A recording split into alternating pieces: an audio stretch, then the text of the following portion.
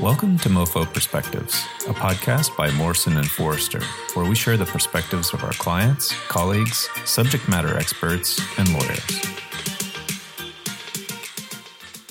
Welcome to MoForecast, a podcast series where experts from Morrison & Foerster make predictions about enforcement and policy trends in the Biden administration. Today we'll be discussing the False Claims Act. I'm your host, James Koukios, co-head of MoFo's Securities Litigation, Enforcement, and White Collar Practice Group. I'm pleased to be speaking today with Alex Ward and Brian Kidd. Alex is co-chair of the firm's Government Contracts and Public Procurement Practice. He regularly handles investigations involving False Claims Act issues, as well as a full range of other government contracts litigation and counseling matters. Brian just recently joined MoFo from the U.S. Department of Justice, where he served as chief of the Market Integrity and Major Frauds Unit of the Criminal Division's Fraud Section. He's a partner in MoFo's Investigations and White Collar Defense Practice Group. At DOJ, Brian supervised a team of roughly 40 federal prosecutors who investigated a wide variety of major fraud cases, including government procurement fraud. So Brian, starting with you, the False Claims Act is a very old statute, goes back to the Civil War, but it's become a very important part of the U.S. government's anti-fraud enforcement policy. What were the U.S. enforcement policies and trends regarding the False Claims Act during the Trump administration? Thanks, James. Well, under the Trump administration, there were a number of things that took place. So I'm going to start with how Trump compared with Obama in the FCA recovery space. While the number of new FCA matters remained largely the same under the Trump administration, the amount of recoveries were down significantly over the past 4 years. If you look at the FCA fraud statistic report that is published annually by the Department of Justice, you see that the annual average recovery for fiscal year 2017 to fiscal year 2020 was roughly $2.9 billion.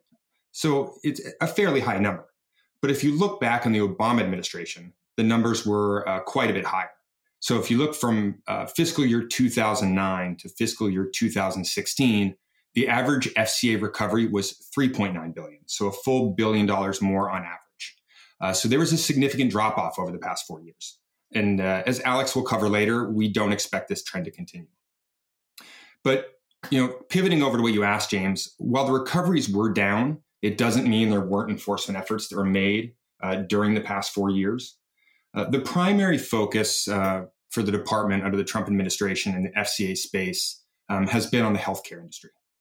The data shows that of the roughly $11.4 billion recovered under the FCA during Trump's 4 years in office, approximately 80% of that, or $9 billion, was recovered from the healthcare industry. And in this area, the department really focused on four areas of fraud. The first was the opioid epidemic. The department really looked at individuals and companies that it perceived as having contributed to the epidemic through illegal practices, or those individuals or companies that appeared to take advantage of the opioid epidemic. The department also looked at prescription drug prices, looking at individuals and companies that contributed to what they perceived as fraudulent increases in those drug prices. They also looked at Medicare Part C, so fraud and abuse in that program. Medicare Part C is Medicare's managed care program. And finally, there was a strong focus on elder fraud. The government looking at individuals and companies that took advantage of the elderly, including the skilled nursing facilities, rehabilitation centers, and really focusing on the industry that deals with elder care.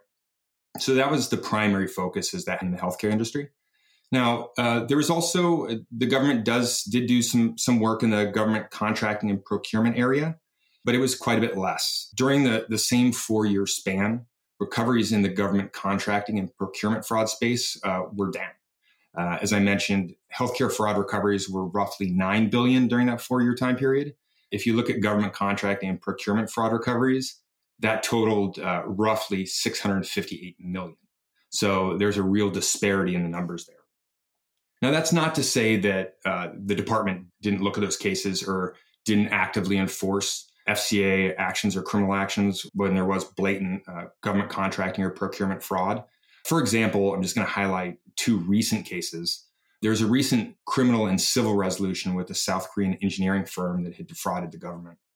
In that case, the firm had obtained a large U.S. Army construction contract in around 2008 that was worth hundreds of millions of dollars. And during the execution of that contract, the company paid millions of dollars to a fake Korean construction company, which subsequently paid that money to a contracting official at the U.S. Army Corps of Engineers. In order to cover those payments, because you have to cover your tracks, which totaled approximately $2.6 million, the company submitted false documents and invoices to the U.S. Army. Now, as a result of this contract, the company pled guilty to wire fraud and was sentenced to pay $60 million in criminal fines, pay $2.6 million in restitution to the U.S. Army, and serve 3 years of probation, during which time the company agreed not to pursue any U.S. federal government contracts. Now, in addition to the criminal fines and penalty, the company also entered into a False Claims Act settlement with the government, under which it was obligated to pay $5.2 million in civil penalties to the United States, which the department ultimately credited against the company's criminal fine. And another, I think, important case that's taken place recently, there was a series of government contractors between 2009 and 2019 that overcharged the Department of Energy for unreasonable and unallowable idle time that was experienced by personnel that were working on the contract. The contractors further failed to schedule and carry out adequate work to keep personnel occupied and productive, which again resulted in excess idle time. Further, and this is important, management of the company knew that the personnel were experiencing this downtime due to their failure to assign enough work or sufficient work for them to be able to do their job. And finally, the contractors improperly billed the Department of Energy labor cost for the unreasonable time and continue to do so for many years, including after they knew they were under investigation. Now, to resolve these claims, the contractors agreed to pay over $57 million to the Department of Justice and agreed to a 3-year corporate monitor, which is a significant penalty.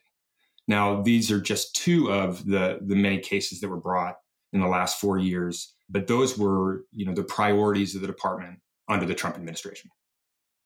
Thanks, Brian. So it sounds like there was a fair amount of enforcement under Trump, but as you said, compared to the Obama administration, it was down significantly. Alex, Brian previewed that you believe that that's going to reverse under Biden. So why don't we turn to you now and ask, what are your predictions about FCA enforcement priorities and trends under the new administration? Thanks, James. Well, we anticipate that DOJ will continue to emphasize healthcare fraud, but in addition to healthcare, we think there'll also be a significant uptick in enforcement in the government contracting and procurement sector as well. This includes enforcement actions for CARES Act and Paycheck Protection Program fraud. Most of these cases so far have focused on individual bad actors, but we anticipate those investigations will expand to include corporate actors and financial institutions.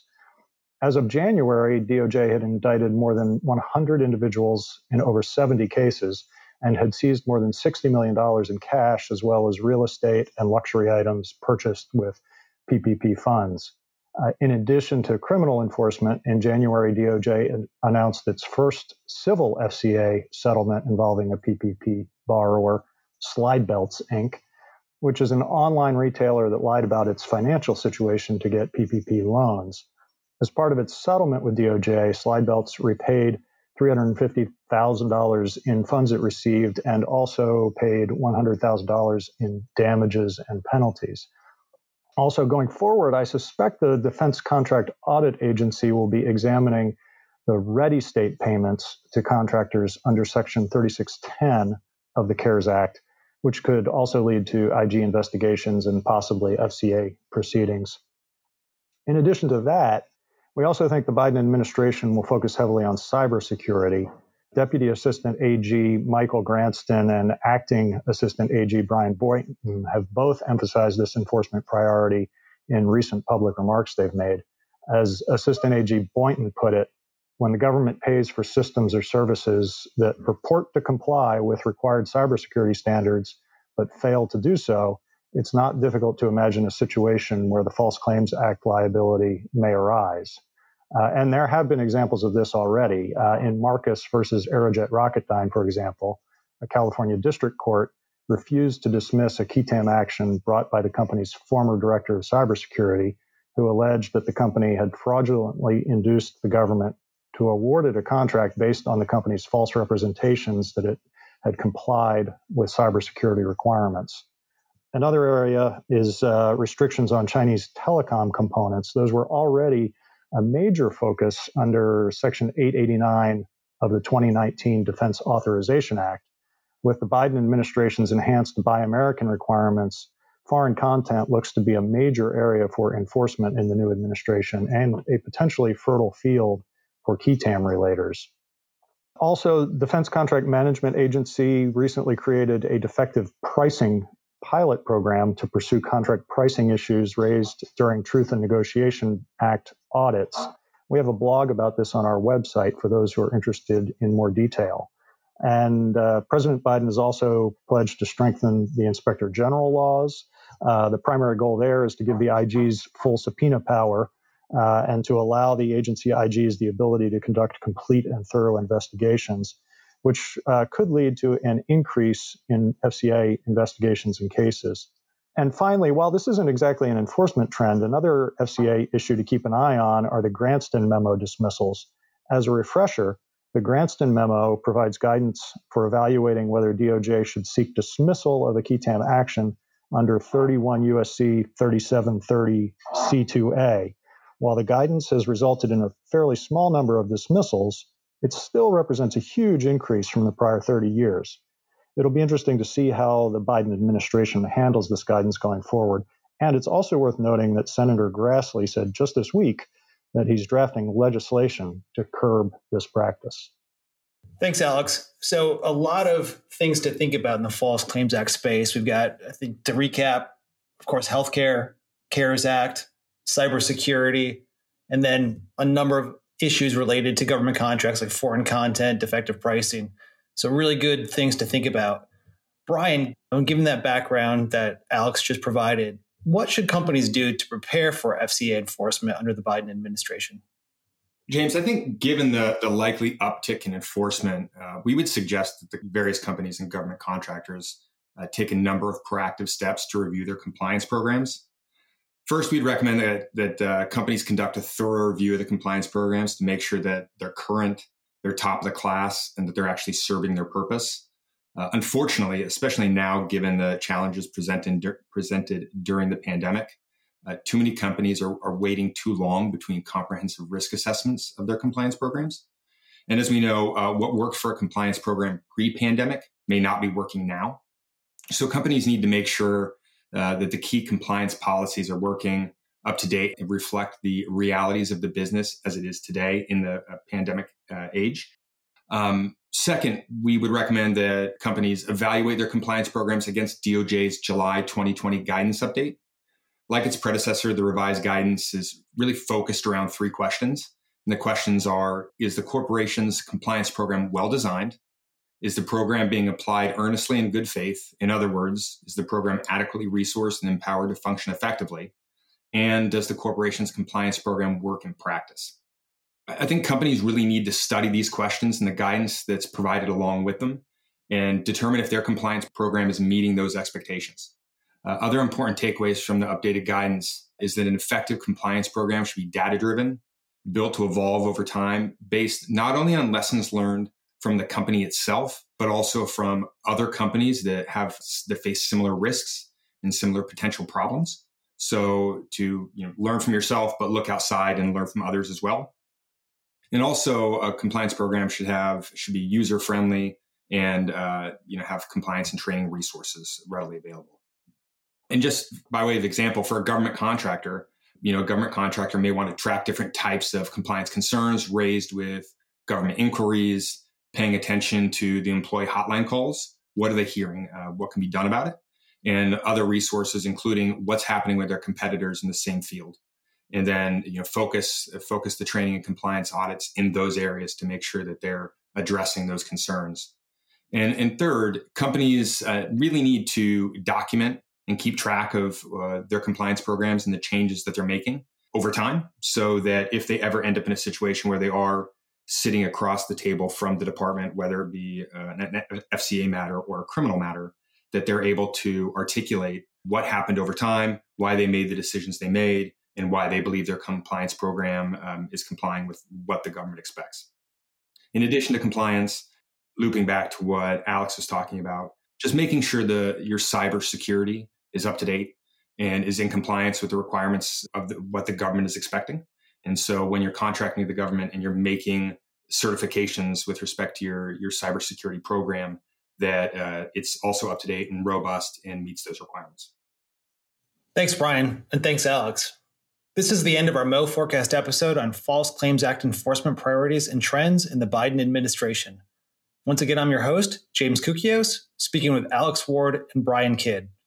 If you liked today's episode, and we hope you did, please visit the MoFo website and join us for additional installments of the Mo Forecast series, covering predictions for enforcement and policy trends in other areas of the law. Thanks for joining us. Please make sure to subscribe to the MoFo Perspectives podcast so you don't miss an episode. If you have any questions about what you heard today or would like more information on this topic, please visit mofo.com/podcasts. Again, that's mofo.com/podcasts.